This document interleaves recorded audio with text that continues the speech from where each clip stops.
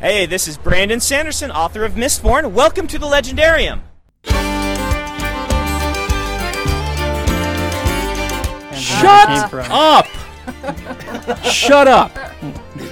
All right. Slowly bleed. Oh my gosh, Ken, shut up.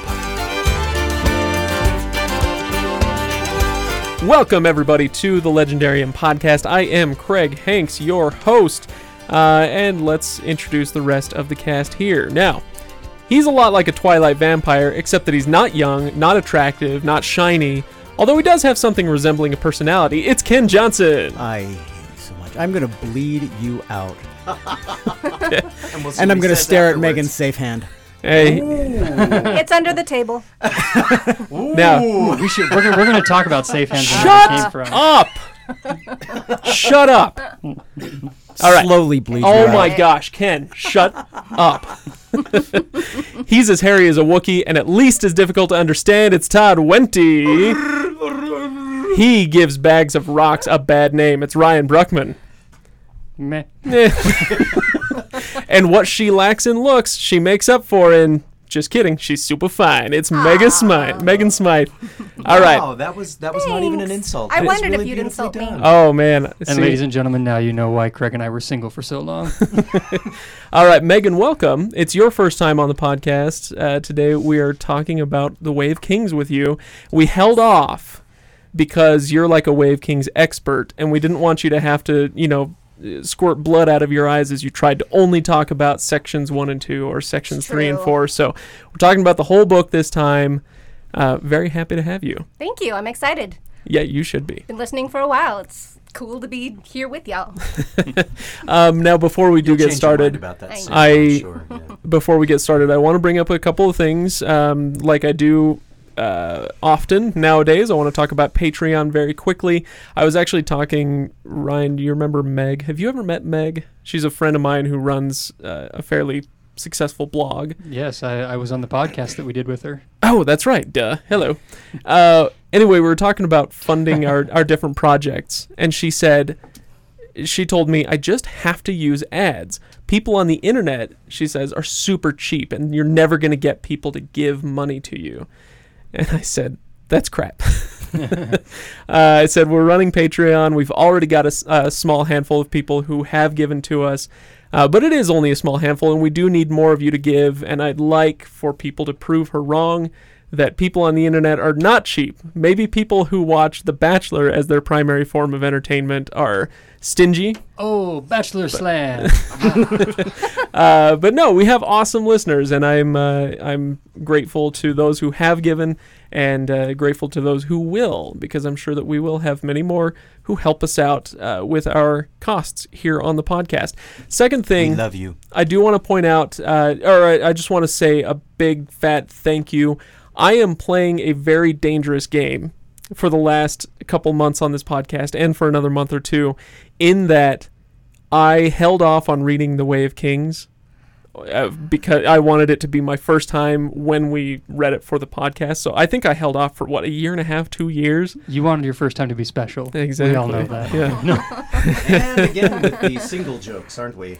And anyway, so I held off, and it wasn't much of, spoilers weren't much of a danger back in 2014 when we were reading Mistborn with you guys, but as the podcasts have gotten more and more popular, it really is. It is a big danger, and somebody, actually more than one somebody, has pointed out to me, like, hey, are you nervous that somebody on Reddit, somebody on Facebook, somebody's just going to ruin this for you?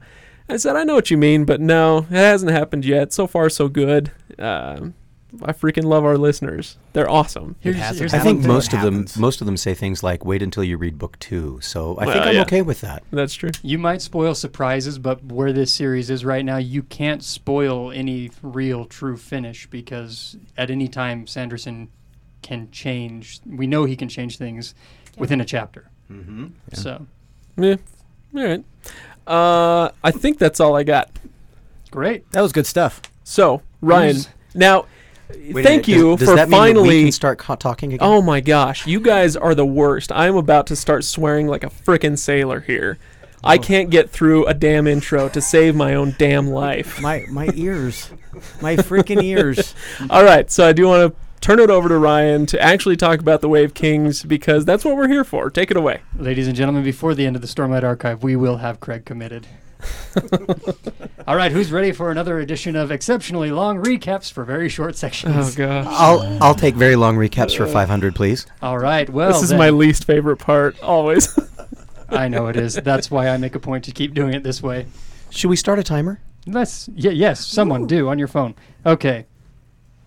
We're in section 5. There's only a little bit there. So, Shallan confronts Jasnah about being able to soulcast without a Fabrial. In my notes it says a Gabriel. Totally different story. And then proves it by dropping into Shadesmar, which he does by revealing that she killed her father. Just FYI. After Jasnah agrees to keep her on as her ward, she reveals that she believes the Voidbringers to be none other than the docile Parshmen. Dun dun dun. Big potential there. You don't get ominous music with these. You Why just not? have to keep reading. No, Todd. Szeth reaches the last person he has been tasked to kill. But surprise reversal! The final victim has his Oath Stone and is none other than the simple king of Yakaved. Not Yakaved. Kharbranth, thank you. Taravangian. Dun dun dun. I actually have dun dun dun written in my notes. Thank you, Todd. Dalinar returns to the first vision that he remembers having and discovers that these visions are essentially just recordings. And there's one really big reveal. The Almighty is dead. Odium has killed him. There's no dun dun dun there, Todd. You're not going to give me... No, I'm not going to get... We got a gasp from Ken. That's okay. And scene. And then lastly, If you wish. we find Wit at the gates of Alethkar waiting for someone who, when he arrives, claims to be one of the heralds. Stone Sinew. Herald, what is the name, Todd? Give me a vowel. Talanel Elin. That's right. There's a lot of E's. Talanel Elin. Talanel Elin, who claims to be one of the 10 heralds, which we read about in the first chapter. We've come full circle. He was Dun, dun, dun. never mind. We'll get to him later. Go on. Yes, we've come full circle in the story, starting with the heralds, ending with the heralds. Ladies and gentlemen, the Way of Kings. So 1 minute, that 58 guy... seconds. I'm Nice impressed. I'm impressed. It only took you 2 minutes to go my through gosh. 5 chapters, but none of it held together. Todd, there's a microphone over there that you should really yeah, I really should think be talking about. into, huh?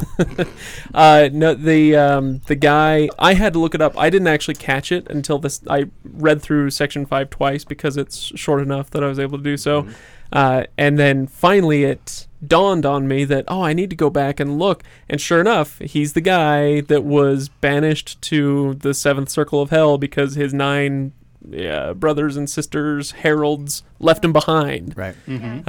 Consigning him to an eternity of torment. Well, apparently it wasn't an eternity Full because he's circle. back and now he's dead. Unless this is part of his eternity of torment, to have to be with us. Yeah. I mean, with humans. And watching Ninja Turtles 3 over and over and over again. I bet that's part of it too. It's Well, got to be. you can actually deduce a little bit more about him from that first chapter if you go back and reread it. Like you said, that he was the one left behind. But they essentially, the heralds, as part of the Oath Pact, what we know so far, just from Way of Kings, is that they seem to arrive when the desolations are coming.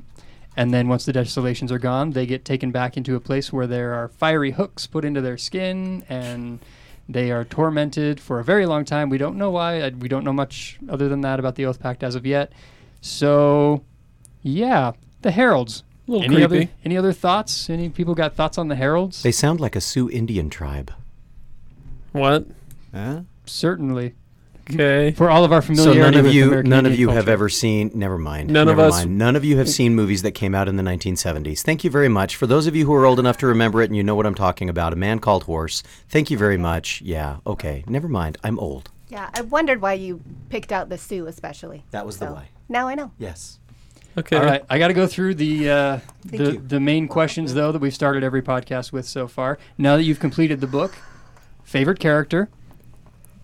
It's not going to change. I didn't figure it would. Yeah, I'm kind of doubling down on Shallan. She was wonderful in this book, and I know she gets more moments in book 2 from what I understand. Like, I get that, but I was hooked. I loved Shallan. I mean, Kaladin, don't get me wrong, none of the others were bad characters or anything, but she was the one that I was looking forward to the entire book. So can you maintain Dalinar? Yeah, still Dalinar, and it should be interesting, as things go forward.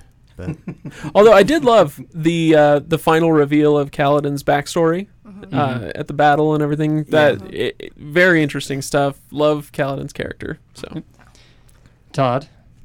Oh, you're going to me before Megan. Yes, I'm saving the one that no one has heard yet for last. Saving the good one for last. Exactly. I know exactly what you were going to say.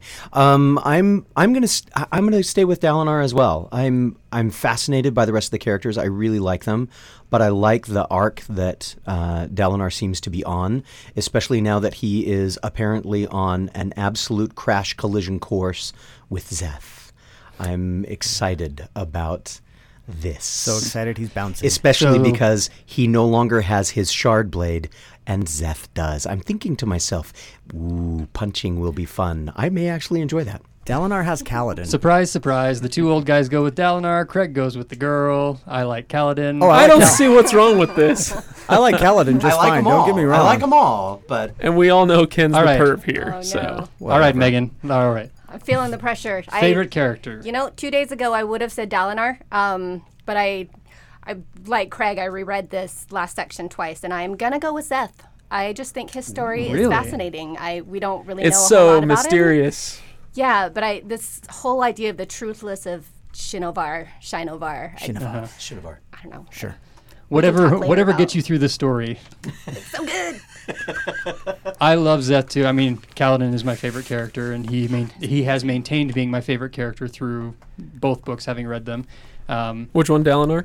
No, Or Kaladin. Kaladin, sorry. now I do want to say, when we talk about the primary characters, Dalinar is my favorite, but I still contend that my favorite character to read is Rock. Yeah.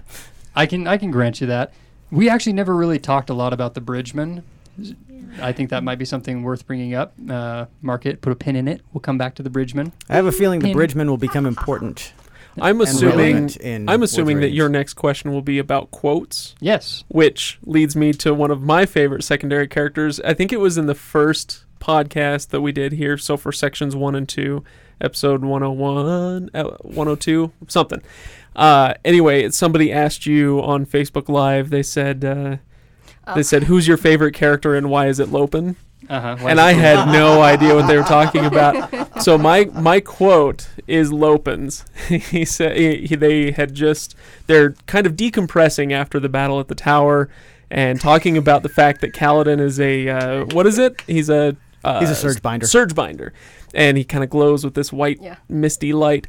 And he says, the only thing I'd be alarmed about is how irresistible the women would find it. Lopin, they'd say, you only have one arm, but I see that you can glow. I think that you should kiss me now. Yeah, that's hot. That's I what I look for, unless they're vampires. I do have to say, on Those are a I'm vampires. still single. on a mildly serious note, I do actually kind of identify with Lopin's tendency toward quips. It's something that I struggle with when I'm not hosting a podcast, and I just want to murder people for their quips. But yeah, a lot of times if I'm in a group setting or something, I'm the one shouting out borderline inappropriate things or Borderline? Yeah. And anyway, so yeah, I really liked his character a lot. I enjoyed reading him. We're gonna call you Gancho from now on. Any other quotes? I marked this one back in the first in sections 1 and 2, and I never got to it, but it made me laugh, and it still makes me laugh.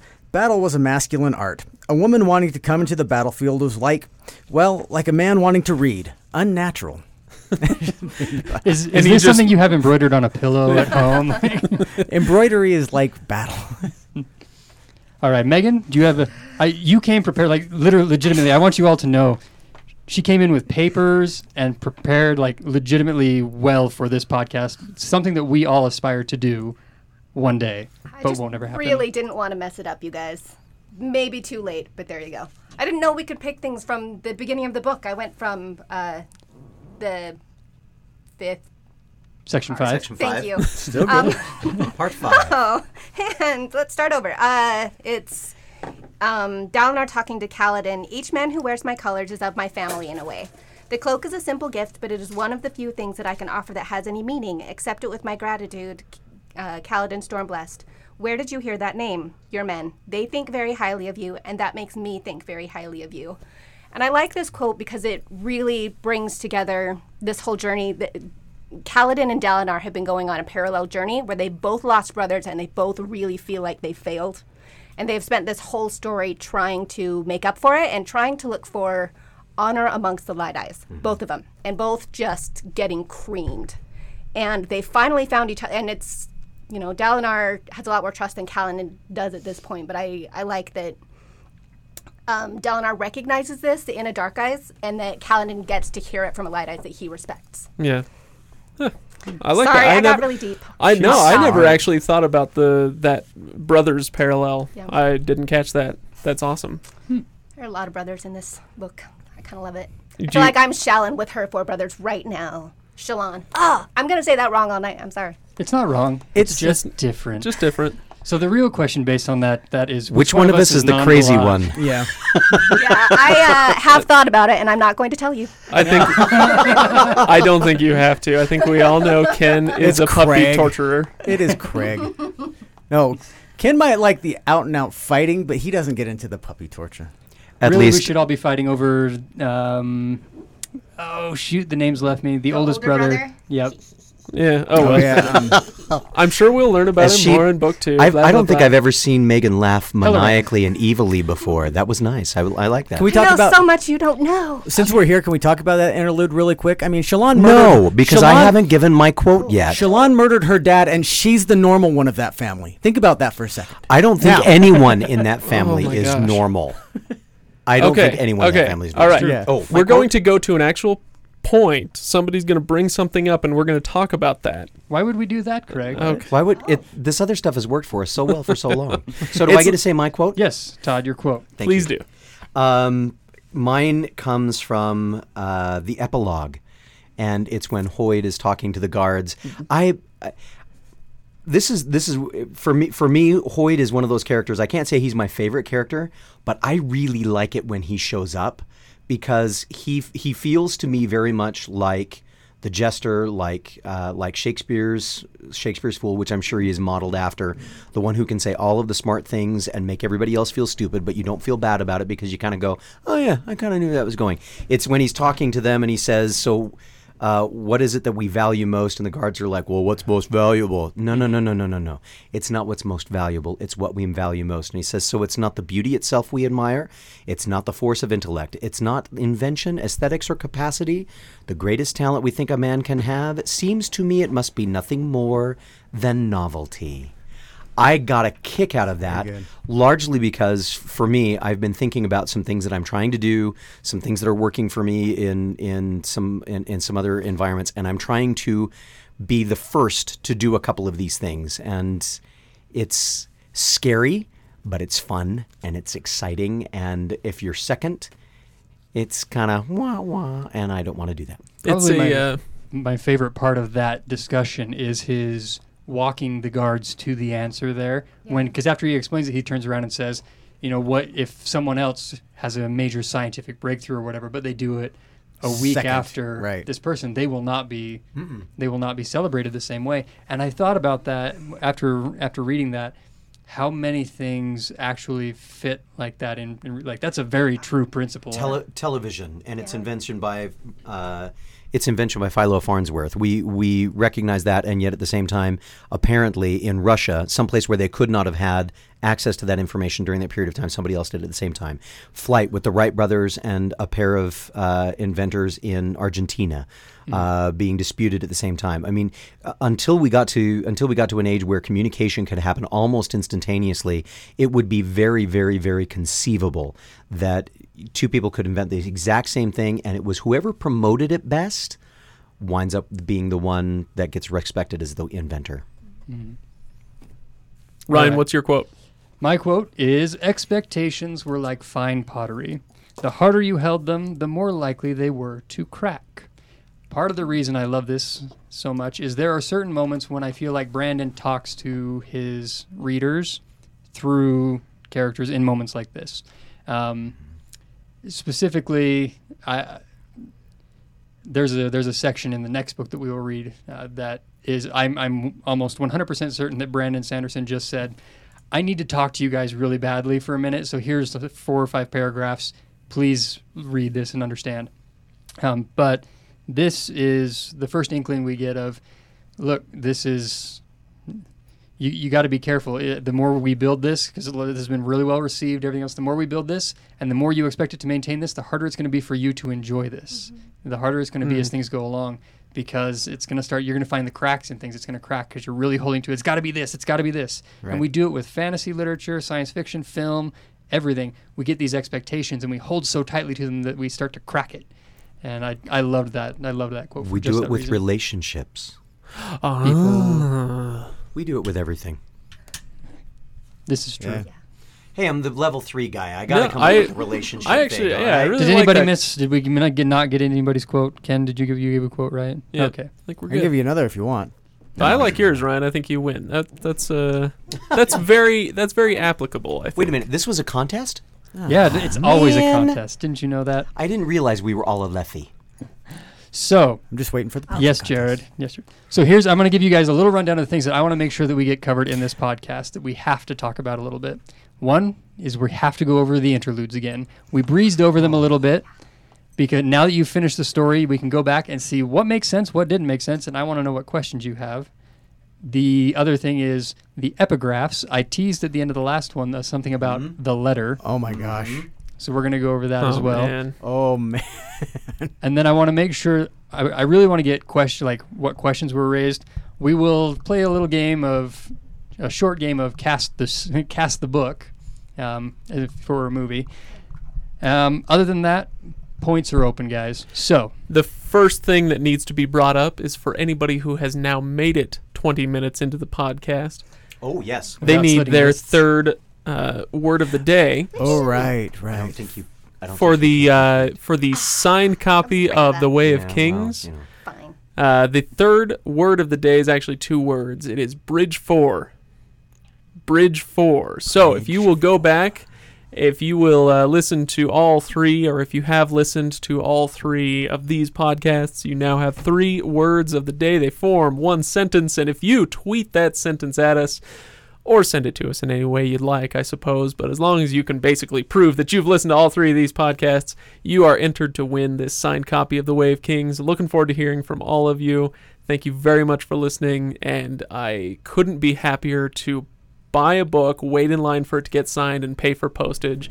It's a ton of fun. I love our listeners, and I'm happy to give it away. What I'm wondering is how many of our listeners have started to tweet that or type it someplace while we're doing this podcast right now. Not more than a few, because there aren't that many watching live because we didn't give them very much notice. There we go, there we Sorry, go. everybody, for that one. That I'm is pretty not how sure. I thought that phrase was going to end, so I'm excited. I don't know. fantastic. All Sorry, I right. killed it. Excellent. So let's jump in. I want to go into the interludes. Oh, really? Yeah, I want to jump into the interludes. All right. And we're going to start with the very first interlude. It's called Ishik. You guys remember what's Is going this on? the Pure Lake one? Yeah, Yep. it's the Clear Lake. Pure Lake. The Pure Lake. We talked about it a little bit at the end of this one. The value of this interlude. When you first read it, did it mean anything to you guys at all? No, and it didn't mean much the second time either. It doesn't mean much the second time It really either. didn't. It seems like it's there just to tie it to the rest of the Cosmere. It's worthless. Worthless. Those are Ken. fighting words. What? I don't think you are wrong in your assessment. I don't know that think it's you're wrong in your worthless, but- judgment. Yeah. Yeah. I mean, well, it does. It does. The present- biggest present the- mystery to me is why we keep inviting Ken to these, honestly. I'll Because beat you your up if blood you don't. pressure is fun to watch go Oh, up. man. He did bring the pizza. Oh, that's true. It does. It does. You're invited. It does back. introduce We'll have Pure you take Lake, so Ken's that's place. good. I mean, But just- we know that we meet the Pure Lake, and he's very descriptive, and he makes a point so that you know that there's something about this lake and the people who live there. They're very different than a lot of the other people on Roshar.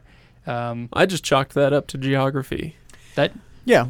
Yeah. So I mean, so there's that. But otherwise, I didn't get anything. But from look it. For example, look at anytime we visited some of the other places, Yakaved or some of the other places, he has not taken as much time to describe the area yet. That's true. The ones that he has, I'm going to hold that thought just because I'm not sure if it is. So can I push back a little bit against Ken in a real way, not just making fun of him, but... you couldn't push back against me if you tried. Oh, my God. You only encourage him by stopping. Right. Just go. Okay. He's not trying. Oh. I do find as I was reading the book the first time, I wish that somebody had told me about the interludes. I wish somebody had warned me that this is a thing that Brandon does. Now that I'm done with the book and I look back at how he structured it, I appreciate that he placed them there, because this is a long book. And in some ways, I think it's valuable, if nothing else, to have little interesting or fun or colorful, for lack of a better word, interludes between the parts to kind of, as a palate cleanser almost. Sure. So that as you're reading, you kind of reset a little bit, you get excited again to go back and revisit Shallan and Kaladin and Denethor. Dalinar. You were in a wrong interlude if you were getting Denethor. But do you know what I mean? Totally So agree. I Totally think agree. they're valuable in that way, but I wasn't able to see it as I was reading the book. As I was reading the book, it was more like, come on, let's go. Yeah. I think for me, as I read the interludes, they were not my favorite part of the book, but they were very much like I was reminded of the comic books that I read as a kid, where you'd be reading something that had a huge arc that was involved in it, several issues that were going to be taken up on these characters, and then you'd have 8 or 16 panels that were dedicated to this little teaser. And I learned over time that those teasers were very carefully inserted to make sure that I was ready for the next pieces. And so as much as I looked at it and I said, yeah, okay, interesting, but thank you, I'd really rather move forward, I find them better the second reading. I find them in there more as a, let's make sure that we give you just enough information so that when we bring this back in the next book, these things will make sense. For me, that's expert writing, but it's also expert marketing to make sure that there's just a hint to keep you locked in. If the story doesn't lock you in, maybe we've got enough information on some of these other things to make sure that we lock you in. I'm not accusing Brandon Sanderson of doing that sheerly from a marketing or a financial ploy, but I am saying that I recognize that is a very, very valuable tool that I think he uses expertly. Yeah, I think as much as we nerds like to crap all over George Lucas these days, deservedly so, I think that he was a genius in two ways. One, as a creative filmmaker, and two, as a marketer. Yes. Star Wars wasn't that original or interesting. No, and it was wrong. But he made it original and interesting. It was bad science fiction in so many ways. Well, it was never meant to be science fiction. Anyway. And we all love it still. Anyway. So I want to give a little bit of perspective to part of the reason that these interludes are in there. Yes, palate cleanser. Yes, that works. Yes, teasers to other future things. But you're both wrong. There's actually, and I wish I had I remember the link where it was an interview with Brandon, and he talks about how he writes these books. And one of the things is these interludes are also to keep you aware of what's going on the rest of Roshar. Mm-hmm. There's a big reason why most of them do not take place in the same place as your main characters. You know what's happening on the Shattered Plains. You know what's happening in Kharbranth for the most part. That's important to the story. What you don't know is this world, this Roshar, is huge, and there's a lot of stuff going on. That's why we're following people. Risen? Yeah, whatever. We're following out. We get to know a little bit about Shinovar, that she's out there and she's sitting here. What is this dumb grass that's just sitting here? It's not pulling back. It doesn't do anything. I thought Shinovar was It gets fantastic. my dress dirty. Yeah. So we visit. That's another one of the interludes here. That it doesn't seem like we're not necessarily always looking at how is this connecting to the Cosmere. Yeah. A lot of it is telling us you are in a very big world, and you're only staring at this much of it. Yeah. You have to see that there's other things going on, and what's happening over here is going to affect all of this. Yeah, the desolation's going to happen to everybody on that planet. Yeah. Yep. It's a big deal. One of my favorite interludes, actually, I don't have a lot of information outside of what is written inside the chapter. And that's kind of actually rare because I've searched so much of the other stuff in here. But Axes the Collector. Yay! You guys remember that section? Remind Yes. me. Run me through it real quick. So Axes is someone who is studying Spren. Oh, Right. and his And has- wife. No. No, this is a different one. He's We'll the come one back with to the that one. terrible Oh, okay. luck. He's the one that has a terrible luck. He's always looking to find the new types of Spren, and so he goes and he finds this giant. He's going to see this giant Spren that comes out of the water every day at the same time. You could set your clock by it, everything. He convinces the drunk guy in the street to give him his magic blanket, or give him the blanket to hide his nakedness as he destroyed the town. You remember this at all? Yes. No, it's, Yes. man, this is tough. It is one of my favorite single chapters that's outside of these stories, just because it's so much fun. And at the very end, some kid comes by and grabs the blanket that he's been using to keep wrapped up and takes off, and he's like, "Well, it looks like I'm going to get to learn about incarceration Spren again." Okay, that's I ringing a bell. loved it. It's such a great little bit, but the one that has a little more weight to it, I have a feeling he's going to play a bigger role later down the road, but I don't know what's going to happen with him. Yeah. I think he's a world hopper, if I'm honest. I think that's a possibility. In the But- same way that Hoyt is.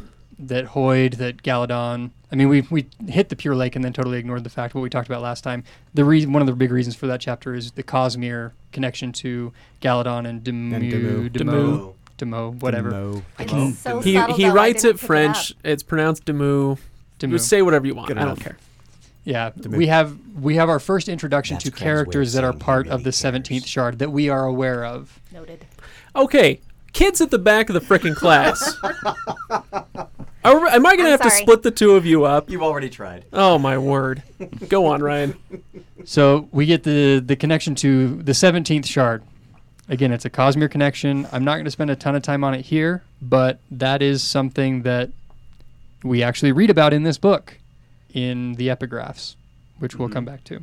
Okay. Oh, okay. Man, I we're, mean- we're doing a lot of we'll come back to that. Because there's a lot of stuff that we'll have to jump back to. This podcast won't last forever. I'm trying to We'll trying to push try through the that. interludes right now. Okay. But you brought up the other two people who are studying Spren. Yes, I liked that couple quite a lot. One of them is works on food, and the other is actually studying Spren. And they make a little discovery. Do you remember what the discovery is?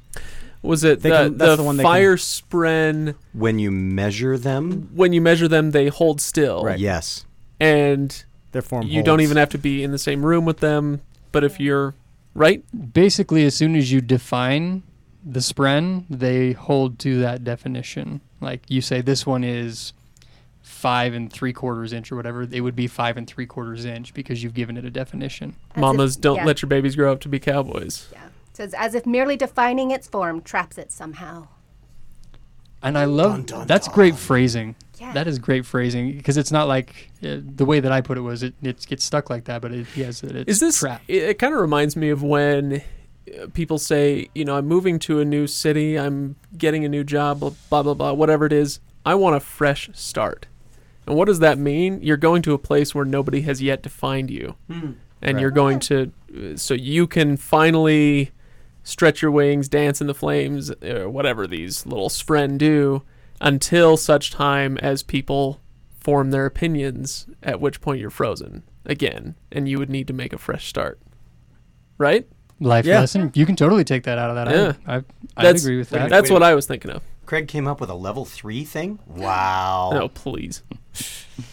He does that sometimes. I did wonder. Oh, Megan, you got something? No, I thought Craig was going to go the opposite way with that, where, you tell somebody you're getting married and everybody automatically starts telling you all of their horror stories about weddings, and then that's what you think it's going to be. Like, I don't know. Wait, it's basically the same thing that you just said. Oh, okay. Just that somebody else ends up defining. It's like, oh, I was excited about this, but apparently it's terrible, and now I can't think it's anything else. Okay.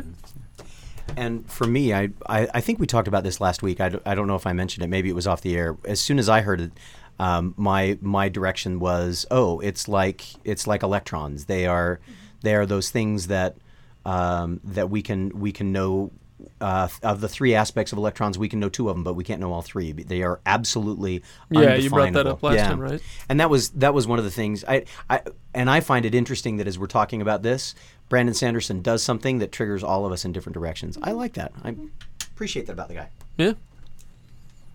Okay. Okay. Thanks, Craig. I appreciate What? What do you want? You want me to validate you every time you say something? There's Not every time, but So- once in a while would be nice. Oh my You're gosh! both pretty. Come on. So I would say that probably the interludes that have the biggest effect on this story directly are the Zeth. The Zeth interludes, yeah. Yeah. Tell Well, us about the obviously, punch-in yeah. interludes. Ken? Nobody wants me to talk. I think you left. I think just we're all- Ken, I think want you to left Ken talk. out of the prank part. Zeth And I'm is- driving, so I want you to talk. I love the way Zeth works, and the way he expertly knows how to bind or how to work all of the bindings, and to watch that, and then watch Kaladin, who's just learning how to do all of this surge binding, and just trying to figure it out. I was like, I don't even know what I'm doing, and how he uses all the storm light so quickly that he just burns himself out, and he's laying there like, I can't move, and Zeth just. He knows how to work all of this stormlight and this mysterious essence that most Alethi use for light, for such trivial things, which Zeth says in the very first prologue, whatever. And to watch him use it and to watch how he can manipulate it is it's fantastic. Yeah, it's obvious to Zeth especially. It's a sacred. How they're using this great gift as a light. I love the character of Zeth. I really appreciate that it was one of your favorites there. But his character, because we get so little of him, raises more questions than anything else. right. He's Yeah. very mysterious. My question that I have, and frankly still have, where did he learn? Yeah. Every I single wondered that thing too. that he can do it leads to another question. Why does he have his shard blade, which Taravangian touches on a little bit, but doesn't Yeah. tell you anything? He Basically seems just to says- have names for these things he can do, like Yeah. binding. Yeah, Mm-hmm. So or lashing. Is that the Lashings, yeah, the three lashing is the lashings. word. So did somebody teach him those words, or was it kind of like Kaladin was doing toward the end of the book, where he kind of just stumbled into it, and the longer you live with these powers, the more you're going to understand them anyway. right. Well, but he's also being guided by Syl a little bit. She Yeah, doesn't oh, really right. understand what's going on So- either, but and- she. Well, and yeah, you bring up a great point, because all of our other potential Knights Templar, what are they called? Radiant. Radiant. Knights Radiant. They have a companion's. Wait, no. All we have is. No, nobody has it.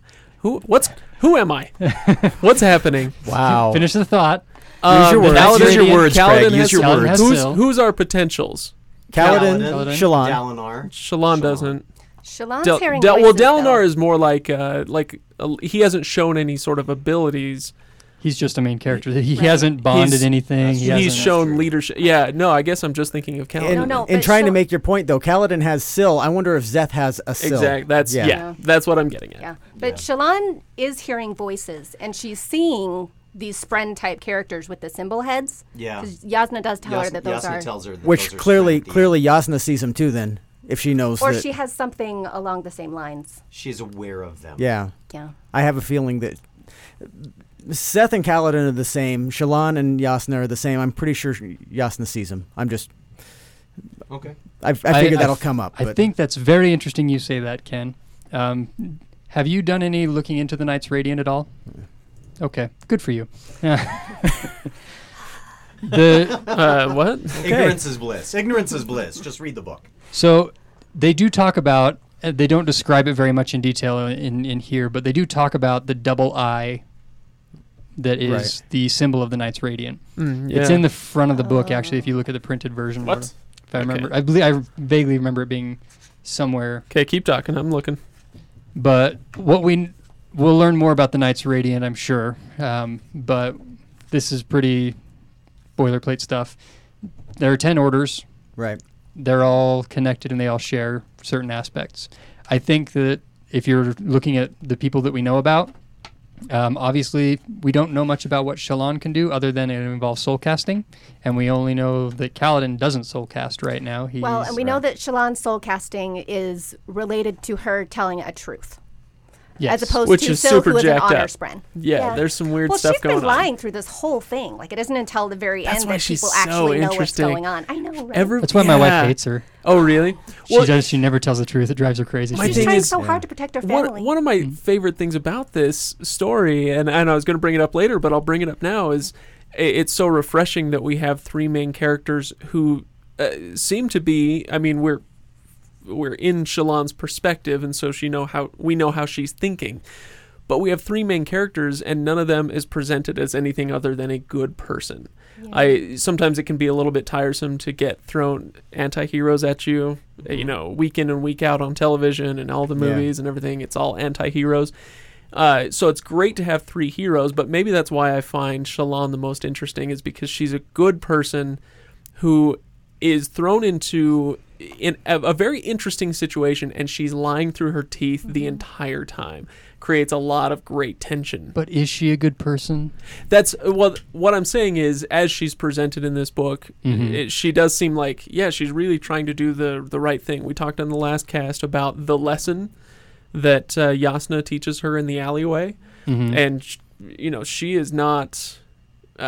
She is put off by this thing that Jasnah has done. She has a very strong conscience, right? Yeah. I might argue yes and no. And simply because if you pull back a little bit in the story, in that isolated incident, she found the taking of life to be a terrible thing, and the way everything that went down in that instance to be just wrong, until she thought about it some more. But if you pull back, does she have a conscience? Well, you're saying the ends justify the means, and because she is trying to pull off a con. She is a con woman. She is doing it for right reasons in her mind to protect her family, which, what are they trying to do? Pull off a con to all their debtors, get them all taken care of so that their family is available. And then at the end, she admits she killed her father. I'm going to say the evidence is not strong on her for being a good person, other than the fact that she believes what she's doing is right. But I think that goes to Craig's point. These characters are presented to us as honorable individuals, all of them striving to act within a framework that makes them to be seen as very sympathetic. But all of them, I think the way that I would have said it is that all of them are inherently flawed. Flawed, imperfect, they're poor decision makers. And they know it. Right. All of them are very aware that in spite of how hard they try to do the right thing, they seem predestined, doomed, forced to make compromising choices that leave them feeling very, very, very disappointed in themselves. All of them. I'm going to go to bat for Shallan, though. She says she killed her father, but does she use that is the word all murder? we get. Or does she I don't say, I remember. murdered my father, or I killed my father? I think she said I killed my father, but Okay. But does that mean she took the knife and slit his throat? Does that mean that she directly killed him? Does that mean she left him to die? Does that mean she made a choice that led to his death? Does that mean... Yeah, it could be that that the truth is this thing that she feels deep inside of her, and it's like... It's like, I killed my father, but it's the guilt of not having helped enough or something like that. Yeah, we're just skimming the surface of the glass beads on that one, so I mean... Nice. I think I'm going to say that I will attribute most of that to the fact that these are written in first person esque type. Like we're looking well, yeah, from her it's perspective. It's first person perspective based on the chapter. I mean, so I would say that in general human fashion, we tend to think about ourselves in both the most critical and the best light. We think I'm a good person, but I've done terrible things. Right. Like that's how you would view that. And so with Shallan, if you want to make the judgment about her being a good person, you have to step outside of her and look at that. I'm not sure that you can make that argument that she is, but from her perspective, totally get it. Yeah. And that's not saying that I don't like her. I'm just making that argument. Yeah, no, I get you. Well, and I just appreciate that she spends... Oh no, have I already said this? She spends this whole story, this whole arc, like she's been lying to everybody and she's trying to pull off this con and she can't really talk to anybody, so she's just very alone. And she finally gets the end and she can share with Jasnah, and they actually share this secret together, and finally she has I want to say an ally, but she has somebody that kind of understands, that can help her through it. For the same reason that she tells Yasna, you need to keep me around because I'm someone you can talk to. You don't have this secret from me anymore. Right. Don't send me away. We can help each other. Because I can blackmail you. Well, and I'm going to Good make enough for me. mistakes, and you can help me fix it, or you can help me make less terrible mistakes. How did you guys... this is Kaladin's book. Yeah. Right. Okay. We'll have 5 books. This one's Kaladin's, next one's Shallan's, third one, it belongs to Dalinar. Dalinar. 4th and 5th are toss-up yet. Brandon hasn't decided. One will go to Szeth, and one will go to Eshonai. You have met Eshonai. It was a chapter heading in this book. So just realize that Wait, say that again. What? Eshonai was in this book. It was a Okay. chapter heading. I got to go back and it's read It's called those. Eshonai. It's the chapter where Oh, the yeah. Shard Bearer Chapter appears. 68. Just found it. It's where the Shard Bearer appears during the tower battle. Parshendi Shard Bear. The Parshendi Shard Bearer. Oh, crap. Okay. So much more. So much more. Wait until book 2. So this book is the one chance we'll probably get to be able to look at Kaladin from beginning to timeline end that we have as of right now. The other characters will get their beginnings later. How do you feel about Kaladin's journey from son of a surgeon, enlisting in the army, slave, leads Bridge 4, now freed and part of Dalinar Kholin's army? It's a really interesting take on a very familiar tale of the farm boy that goes on the grand adventure. Because first of all, he's not exactly a farm boy. He lives in a farming town, but he's an outcast in that farming town. So he's already separated from your traditional character in that way. And then instead of the very steady arc that we got in the Belgariad, of what was his name? Belgarion? Garyon. Garyon. Until the end, yeah. Yeah, so Garyon goes on this quest, and he, there's a very steady ramp up of he's getting more powerful, he's more knowledgeable. The story is taking him along this very clean upward arc. In this case, Kaladin leaves the farm, so to speak, and immediately hits rock bottom. At least story-wise. I mean, there's a few years in there, but Pretty close. But yeah, he leaves the farm and everything goes wrong. Everything goes wrong, and it's only at the end of this book that he even begins to start climbing out of that hole. Right. So You it's watch- really different, but it feels familiar at the same time. Well, and he never really seems to have any control over anything that happens to him. The one thing he has control over is that he works really hard to become an excellent soldier, an excellent spearman, which ends up being fantastic because then when you get to the tower, I can't remember. I want to say Teft makes the comment that the Stormlight doesn't give you like amazing strength. It just takes what you already know and enhances it. Right. And this was an artist. Yes. Yeah. I love it because there's another sequence like that where it's Kaladin kind of talking to himself, and it says, you shouldn't be surprised when a certain, I don't remember what it is, like when a baby horse can walk or whatever. You shouldn't be surprised when you put a spear in Kaladin Stormbless's hands. That we'll have to look. I'll have to find that one, but it's. I love that quote. But here's the thing: with Kaladin's history, the first read through, I struggled caring about the history chapters until it got to the end. Oh, yeah. On subsequent read throughs, it becomes more intriguing. Like, I actually cared more about it on secondary read throughs because it also became more important to me, knowing where he was going and knowing why this was important. The relationship between him and Lirin, when he learns things like when his father pulls the guys come to rob him and he pulls it off and he says, I saw true bravery, or I saw what that looks like, and it was a surgeon. But the relationship between him and Lirin is one that I absolutely love on a second and third read That's a through. good character. And I didn't have that same feeling. I loved the history chapters. They were, for me, the history chapters really pushed me faster in the reading. I went through those as quickly as I could, but I really stopped and enjoyed them because they gave me, at least as I was reading / listening to it, they gave me the piece that I look for in a book. I typically am typically am looking for level 3 things, and in those history chapters, that's where a lot of Brandon gave us those level 3 pieces. What is it that really is the compass, the moral compass that drives Kaladin? He got it in those moments, and he manifests it in the present. And so for me, I was absolutely just focused and riveted on those history chapters. I think it gives us a chance to really see. We get an idea as to what his decisions will be based on the interactions he has as he learns things from Lyrin, as he learns things from his mother, as he has his interactions with Tien, and we realize just how important Tien is to him. Yeah. Honestly, I know Tien is dead, but I have a feeling that that's still going to play a large factor just because of how big it was in this book. Yeah. Yes. That Tien will be...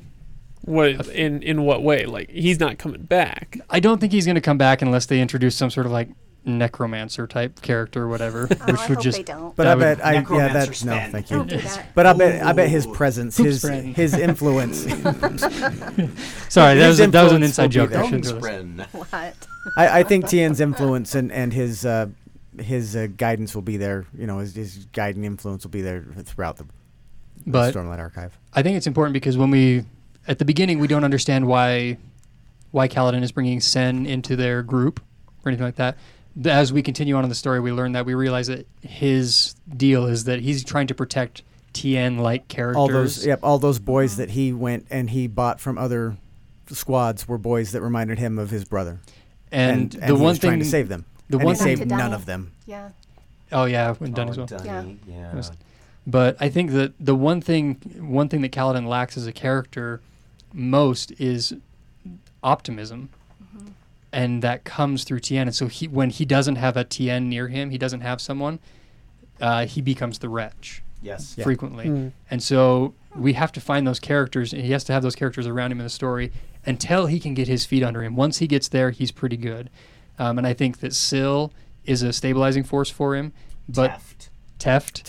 Yeah, the Teft Bridgemen have becomes become my favorite. They're not necessarily Tien-like characters in their own personalities. No, but they're his need to Lyrin. protect They're him. Lyrin-like characters. Well, Teft becomes Lyrin. I would say Teft would be but Kaladin's drive and it's important, guys. It's important. The second ideal that Kaladin says. What is this second ideal of his Knights Radiant code? Protect those who cannot protect themselves. I will protect those who cannot protect themselves. Protection is a huge issue for Kaladin. But the funny thing is, his entire story in this book is really the embodiment of the point of the First Radiance, journey before destination. And it is all about his journey and how he lives his journey and how he deals with the things that he's, deals with what comes his way and how he continues to just fight through it and say, yeah, this sucks, but it's what I've got and I got to do it.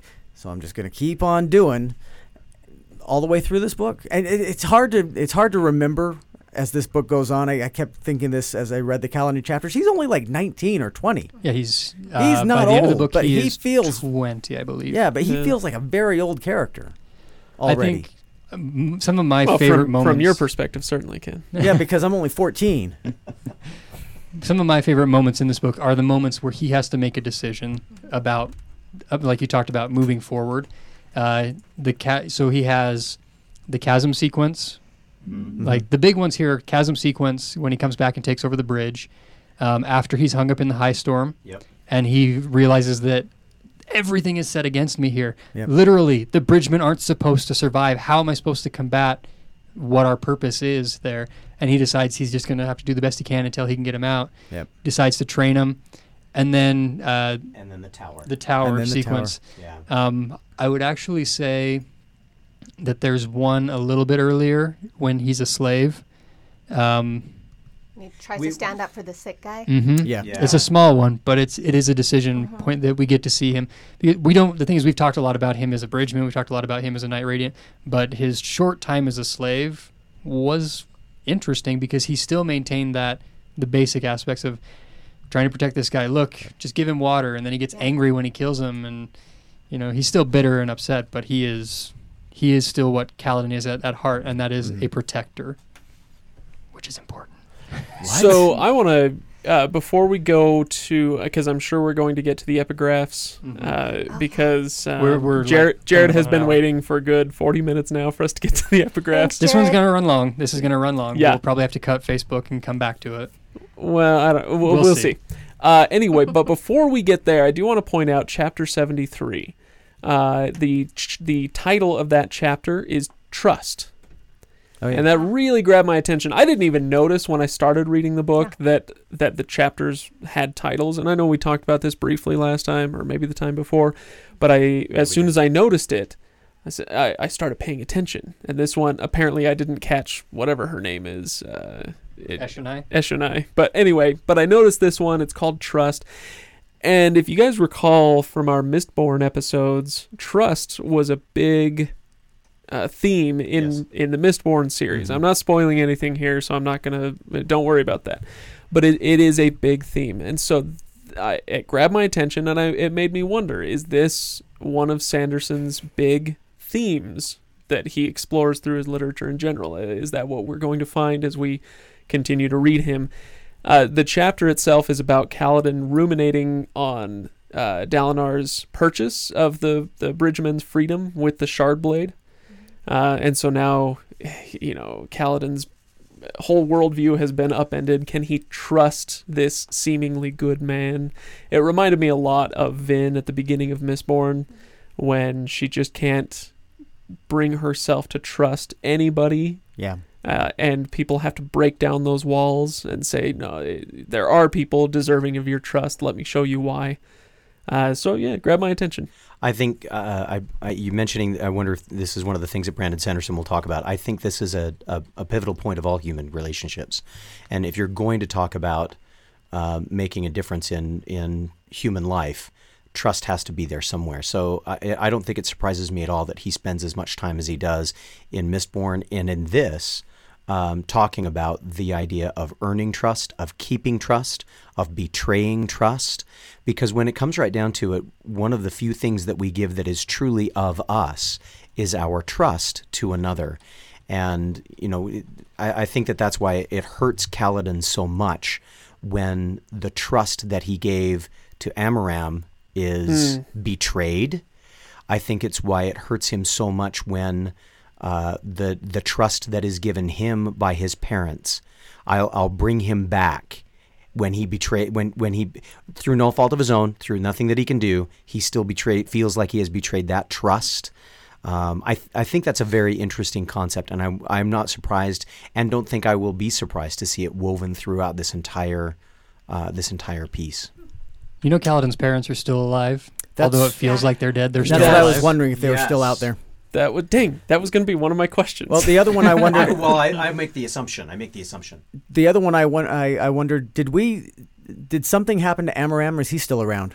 Amaram is still around. That's Yeah, what I because wondered. he stole the shard blade. Yeah, he stole the shard blade and the end shard up- blade. We never find out if he's dead. Which- so. Can By we the talk way, about that for just a second? How great a scene was that? Oh yeah. So good. My word. It doesn't go the way you expect it to, and boy does it shed some light on Kaladin's character and On his pure decisions hatred and of all Light Eyes. Yeah.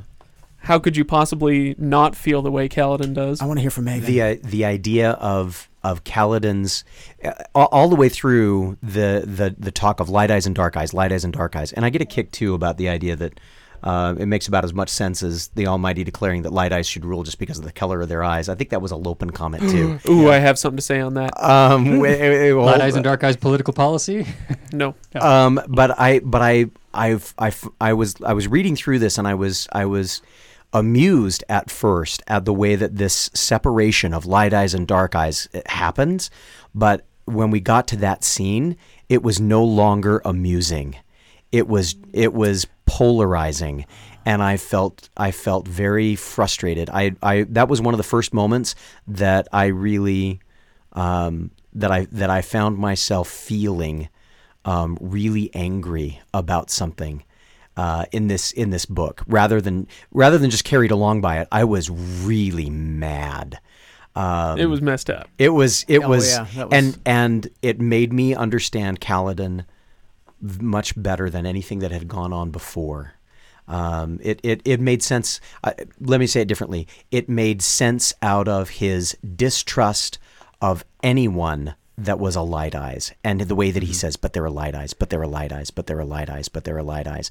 Even the betrayal that he suffered at the hands of the City Lord didn't make as much sense as that moment did with Amaram. Yeah. Can I draw a quick parallel? Kaladin and No, Dalinar. no parallels are allowed. Really quick. That I just thought of because Amaram, the high prince that he answers to is Sadeas. Right. And so Kaladin is horribly betrayed by Amaram. And then Dalinar is later horribly betrayed by Sadeas. Ooh, another parallel between all the I have. journeys of the two. Doggone it. You know what? Making I'm sense. sorry, you there's- had something you wanted to say. You know how when you're driving down the highway and there's a there's a sign on the side of the highway and it says speed limit, X miles an hour. There's an intellect limit in this room and you've exceeded it a couple of times No, now. sorry. You are going smarter than the posted speed. There is I something. apologize, listeners. There is something about that sequence, though, that nobody has brought up yet. You've talked about where the source of Kaladin's hatred of Light Eyes came from. He turned down a shard blade. Yeah. Yeah. That is not something that people do. I mean, it boggles Amaram's mind. It's part of the reason that he goes through and has to kill the other men because no one gives up a shard blade. Well, and it's an interesting moment because Kaladin starts out in the flashbacks. He starts off, he wants to be a soldier and he wants to be a shard bearer and he thinks Amaram's the greatest. And in that moment, all of those, like in that chapter, all of that is blown away. Everything And that he he grew suddenly has to like figure out something and he's, loses everything and becomes a slave. But yeah, it's this huge reversal to what he thought was going to happen. Another. And- the moment for Yeah, him to giving achieve away the everything shard that blade. he left home to do other than protect Tien, he has the moment to do that and he says, I that. can't do it. I can't take it and the reasoning that he gives here is that it's, the blood of my men is on that blade. Yeah. It's not because shard blades don't cause people to bleed. But the you know, point. Yeah, he's just seen that shard blade rip through. Another most of his parallel men. between Kaladin and Dalinar. Nobody turns down a shard blade except those two men.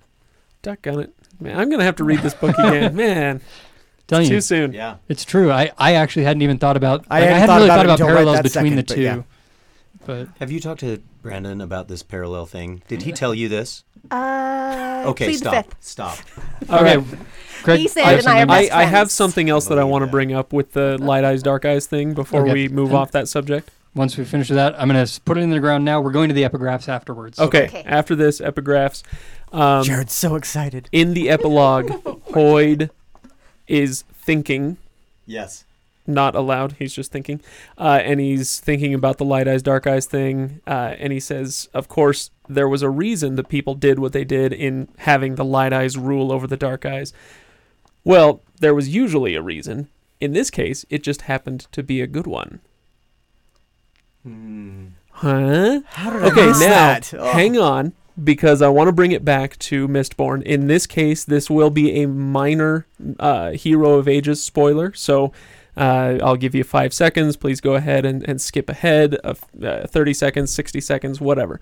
But at the end of Hero of Ages, we are told that despite everything that everyone had thought, the nobles are a bunch of racists and they just hate the Ska. There's no reason to.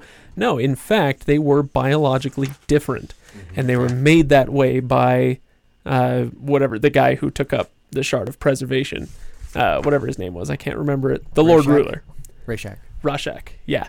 Anyway, so there was an actual physical, biological difference between the two.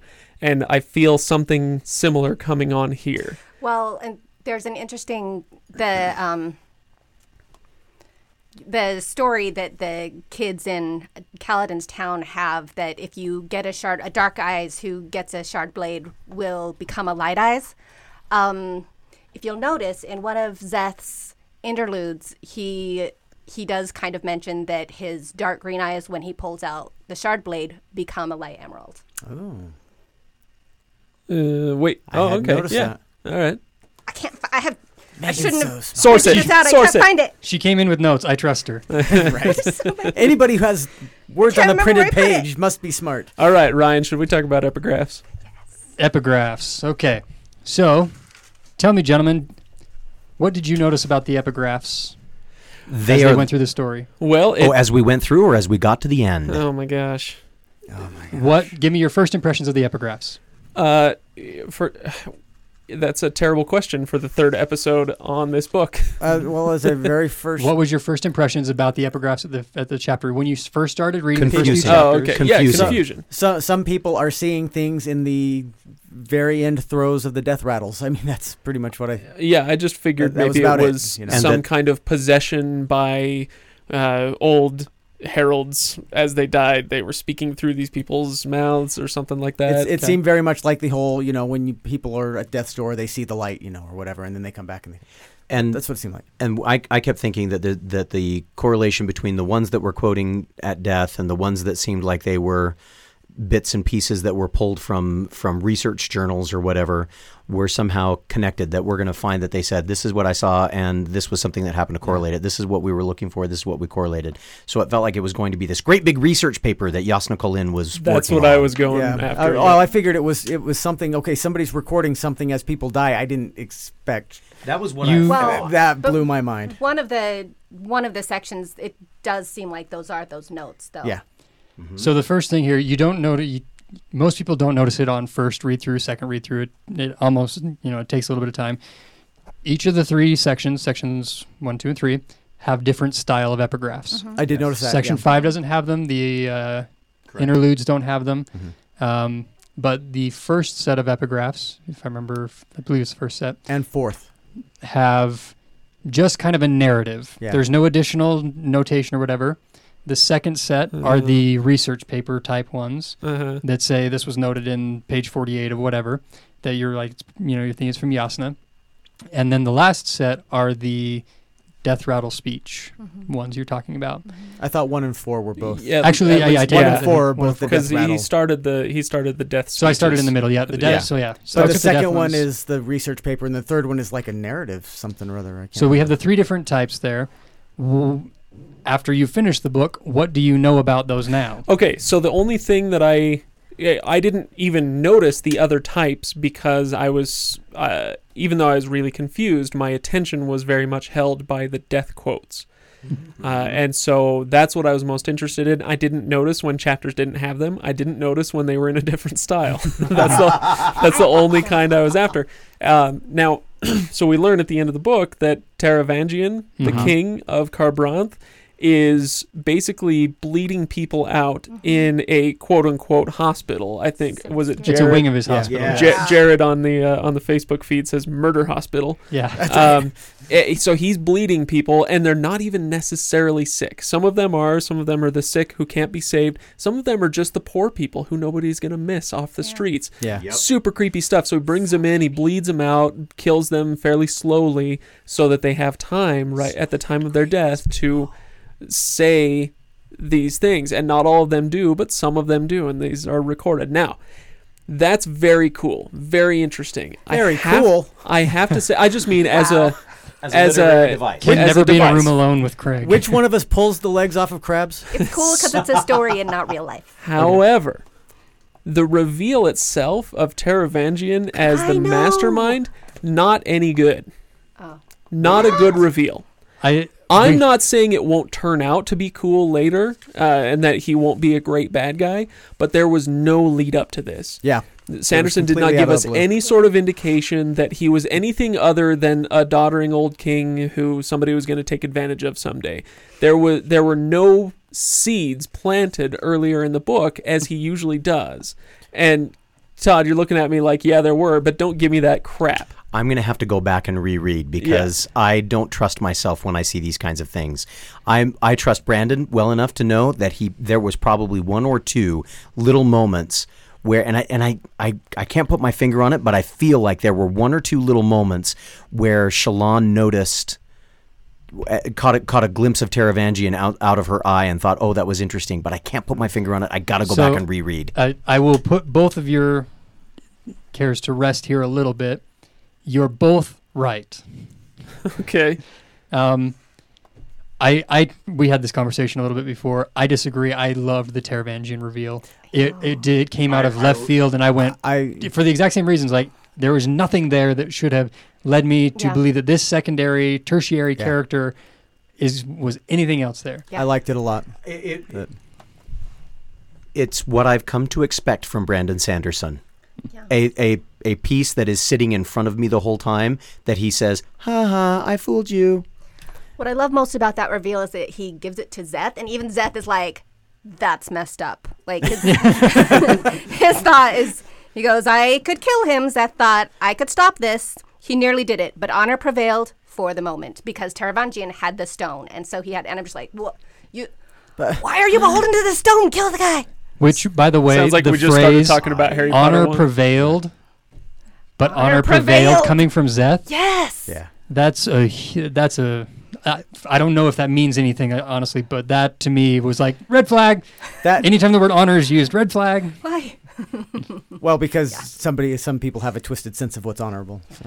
Although Okay, that, I do want it noted. Jared on our Facebook feed says, "You are right. There were no seeds. I win the game. Nope. Yay for me." The seeds, you don't know what seeds to look for. Jared, I disagree with you. They are there. But, and I'm speaking directly to people who have read the second book. Yeah. When you know what's going on Yeah. with Taravangian as a character, there's there's things you start to notice in his short sequences there. it should be interesting. So, Seconded. This is Zeth's true. reaction to what Taravangian is doing and how he steps forward and how it almost seems to he almost seems to break out of his programming, because that's what it is, really. This is brainwash programming with this O-Stone and all this truthless stuff. That almost causes him to break out of his programming. Makes me double down on my Kaladin Zeth buddy cop drama hope for the future. it'll be interesting. But, okay, so we have the death rattle ones are the most interesting on your first read-through. Totally agree with that. Yeah. The research ones are kind of like, okay, those will get better. Yep. Those will be more interesting when you have more information. The first one, or I shouldn't say the first one, the narrative ones, there is nothing that clarifies what those are until you take them and form them into a letter. I kind of want to go do this on my own without you spoiling it for me, but go ahead. Go ahead. So I'm going to read the letter to you guys because it's all there. I'm going to save you the time of having to go chapter by chapter to pull them out. This is the letter. Old friend, I hope this missive finds you well, though as you are now essentially immortal, I would guess that wellness on your part is something of a given. I realize that you are probably still angry. That is pleasant to know. Much as your perpetual health, I have come to rely upon your dissatisfaction with me. It is one of the Cosmere's great constants, I should think. I feel the same way about Craig. That's not in the letter. That's not in the letter, right? Let me first assure you that the element is quite safe. I have found a good home for it. I protect its safety like I protect my own skin, you might say. You do not agree with my quest, I understand that, so much as it is possible to understand someone with whom I disagree so completely. Might I be quite frank? Before you asked why I was so concerned, it is for the following reason. Adi was once a kind and generous man, and you saw what became of him. Race, on the other hand, was amongst the most loathsome, crafty, and dangerous individuals I had ever met. He holds the most frightening and terrible of all the shards. Ponder on that for a time, you old reptile, and tell me if your insistence on non-intervention holds firm, because I assure you, Race will not be similarly inhibited. One need only look at the aftermath of his brief visit to Cell to see proof of what I say. In case you have turned a blind eye to that disaster, know that Aona and Sky are both dead, and that which they held has been splintered, presumably to prevent anyone from rising up to challenge Raze. You have accused me of arrogance in my quest. You have accused me of perpetuating my grudge against Race and Bavadin.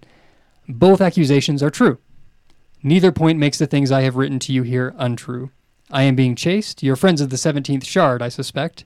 I believe they're still lost, following a false trail I left for them. They'll be happier that way. I doubt they have any inkling what to do with me should they actually catch me. If anything I have said makes a glimmer of sense to you, I trust that you'll call them off, or maybe you could astound me and ask them to do something productive for once. For I have never been dedicated to a more important purpose, and the very pillars of the sky will shake with the results of our war here. I ask again, support me.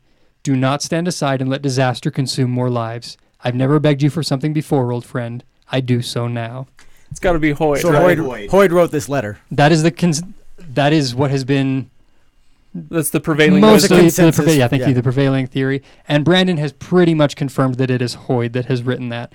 Now, there's a lot of names in there. There's a lot of things. Okay, hang on. Let me see what I got. Cell is where Elantris takes place. Aeona must be the source of the Aeons, that magic system there. There may have been another god that I didn't catch, maybe the one that's fueling the monks of Dakor. Those gods are dead. And I think you mentioned to me earlier before we started recording that the visit to Sel resulted in the chasm that spoiler alert For Elantris. there's a chasm in Elantris, Yeah. and it plays a big role. Anyway, am I right? As far as I can tell, yes. Okay. And I think that we will actually dissect this letter and the second letter in our Cosmere episode. So I'm not going to spend a ton of time with this, but this is what you're seeing inside of the epigraphs. So when we first started this, and you're like, I'm sure they'll make sense. They'll matter at some point in time. They matter through every book we have read in this series. Yep. Yeah. I feel so much nerdier for having listened to that. You should. Oh my gosh. You should. And it should get you excited about our Cosmere discussion, because go back and review these things. And if you, don't spend a ton of time on the 17th Shard, spoilers, until you're You're done. I should mention we get this a lot on Reddit, and I'm sure that we'll get it a few more times, unless people actually listen all the way to the end here. We are planning a Cosmere 101 episode. What the plan is right now is we'll finish up Words of Radiance, get done with basically all the Cosmere stuff. I know there's a few short stories, and White Sand hasn't been completely published yet, so there's a few pieces missing. But once we get there, we'll let Ryan take us through a Cosmere 101 episode. And we won't stop there. After we're done with everything, starting in November, we are going to do our Wheel of Time series on Robert Jordan, but that'll be a book a month. And so we've got to fill up some other time, and one of the things that we're going to do is keep diving into the Cosmere, whether it's reading a short story or understanding something. I still don't get, I've had it explained to me 5 times, I still don't get investiture, so we'll need to do a whole... You could do a college semester on investiture by Exactly. itself. So yeah, there are things to understand, things to try desperately to comprehend, and we'll be doing that as we go through some of the other stuff. So fear not, we will get there. Yeah. And I'm not going to eat up our Cosmere episode, this episode with Cosmere stuff much longer. We should probably do final thoughts. Yeah, we need to Final thoughts. wrap things up. So anything that you want to bring up, this is your last chance. Should we for those who have it ready, should we try to cast this very quickly? For just your favorite character, cast your favorite character. I've got mine. I've got mine. Okay, go Todd. Hoyd as Tom Hiddleston. Hoyd, Tom Hiddleston as Hoyd. I liked I had Hoyd as Alan Tudyk. I had Alan last week. Tudyk as Hoyd. Yeah, That's not bad. Oh yeah, really you said that liked last that. time. Yeah, last time at the end of the podcast. and that's all I That's can why see I now. decided to bring it up again. Yasna Colin, this might be going a bit young, but Yasna Colin, Jessica Chastain. I don't think that's too young. I think that. I think it could work. I And don't think she's old Oh, enough, but I'm thinking of the wrong person. Yeah. I think of Catherine Zeta-Jones as Navani. that's a good one. Ooh. She might be a little young, but Um, she's Navani. No, Shal- I think she might Shalon? be a little young. Shalon, Emily Browning. Oh, really? Maybe. Yeah. The Australian actress who you might know from a series of unfortunate events when she was but a wee teenager, and Sucker Punch. She was also in Legend and some horror movies and stuff. Anyway, I think she's pretty talented, even if she doesn't always choose the best projects. Anyway, I think she can make a good Shalon. Does anyone have a Dalinar? Russell Crowe. No. No. Fine. I cannot for the life of me figure out who I would want to see as Dalinar, but I know who I don't want to see. Russell Crowe. Russell Crowe. You know, I don't think it would really work. I don't know. But I would love to see the return of Viggo Mortensen. Oh, okay. Yeah, That could be good. I would love to Support see that that. one. If he were just a little younger, I would say Michael Caine. No, Not enough warrior. in him. It's got to be somebody. It's got to be somebody If who you go is- some of his older stuff. Yeah, sure. You need to see him. So when you say just a little bit younger, you're talking 30 years. Yeah, I was thinking somebody Sorry, more I'm along an the old lines of guy. like Sean Bean. I would love Sean. That would be a Bean- great Sean choice. Bean. No, That's a good one. because that means But- Dalinar has to die. Exactly. that's the other. I think there's only one movie where Sean Bean does not die. What about? Okay, well, this wasn't meant to be a 10-minute discussion. Yeah. Okay, sorry. right. Leave it alone. I'll leave it I alone. want to throw one more character out that I want just to think about real quick and give me your first impression on casting. Rock. The Rock. The Rock. Yeah. Yeah. I mean, I don't know. I mean, he's supposed to be a redhead, like a really pale redhead, but Really, he's a Hawaiian. he sounds like the He's Rock. a Hawaiian. That works. No, Anyway, yeah, I don't know. So here's I would cast. It may not work, and for those of you who totally disagree with me, that's fine. But I would cast the actor that's currently playing Hawaii Five-O's Kamakona. Yeah, nobody watches That's that show. that's man. who I see him as. Great big Hawaiian guy. He walks around, and basically he's also a cook, but he's always saying very interesting things, looking at everybody and saying, "You just don't appreciate me." That's who I was thinking of. I don't know the guy's name. I didn't even know his character. I think it's funny that we Something associate we're associating kind of certain nationalities with people, because Brandon did the same thing when he writing this. Oh, yeah. And the Obviously. audiobooks, there's one that he didn't originally intend that he now kind of thinks about, and that's the Herdazians, are Australians basically. Yeah. I like that. If you listen to the audiobook, he's like, I love that the Herdazians are Australian. Yeah, Gancho. And so much of what he's written, he pulls from cultures here. The safe hand thing, Korean culture. Oh, yeah, sure. I wondered if it was Based- like foot binding. No. Not well. Well, He says it's based on the concept of the fact that showing the bottom of your foot is offensive there. So he just took it another level of hiding the entire portion of the I body. just feel yeah. badly for any woman who's left-handed. There are no sad. left-handed So women. here's on my Roshar. final thought. The glyphs. He describes the glyphs, but I never really had a clear understanding of what they were. I just thought they were kind of like vaguely East Asian symbols, that style of writing. But it is a little bit different, and you get a few examples if you look at some of the jacket art and things like that. You can go online and look up, the Bridge 4 glyph. I really like the concept, but I find it very unfortunate that it's associated in my mind with bros who get stupid tribal tattoos. it looks a lot like that. So it's like the tribal tattoos of Roshar. You have no unfortunately. idea how ironic what you just said is, but you will. Okay. Wait until book 2. Yeah, wait until book 2. Does Bridge Alright. 4 become the bros of Roshar? No? I don't know how Okay. that would exactly be. Other final thoughts. Yeah, what's your... Go ahead, Todd. I'm interested to see how harmony plays into this, because I have the feeling that's coming. Only because they talk about your god is both male and female. They make some references there. There were some references made with that it just feels like, oh, well, and if there's a connectedness in the Cosmere, and if God is dead, I remember there's the moment where Harmony is talking to Wax, and he's saying, I'm being pursued. I'm interested to see what's going to happen with this, if something's going to happen with this. Okay, final thought, Ken? I just have so many questions now. I don't really have any final thoughts. I'm just interested to see how so many things. What are you start to most play excited out. about in the I- next book? I don't know if I'm necessarily excited. I'm interested to see. Shinovar feels like Casablanca almost. It feels like this oasis world apart from everything else. It's not affected by the storms, the high storms. They have lush greenery, and they have the earth as we have it, with things that grow and things don't retract, and it's not this desolation.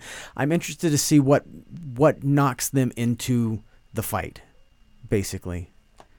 I don't know if that's anything or if that anything like that happens, but I'm interested to see more from Shinovar. Okay. So Megan, final thoughts? I just kind of wanted to point out that I like the way he handles gender roles, but for the Light Eyes, Dalinar makes a comment: a good Light Eyes officer was really a team. The man to command and fight, the woman to read, write, engineer, and manage camp. I like that these women are not women who just hang out. They have a job to do. They're very important to the camp. It's kind of one of the reasons why he wants Adolin to hurry up and get married. But later, Dalinar also notices while he's fighting the Parshendi that it looks like the men and the women might be fighting together as a team. And he says, could the pairs be husbands and wives fighting together? Oh, that's messed. yeah. That's well, it's not messed up. It's just really different and kind of jarring. Right? Yeah, that was It's just interesting. strange. And I'm sure he thought so too. very interesting. That's Which is why he the did it that Parshendi. way. I'm Is interested. that There's is something that more to everybody? That's everybody's there. I don't really have a good final thought because everything that's running through my head at the moment is based on what's Except about to come. say, go ahead and read book 2. Yes, please start reading book 2 and get ready for that. Megan, I want to say thank you for coming on this far. I think Thanks we're for going to having bring me. you back more often. Definitely.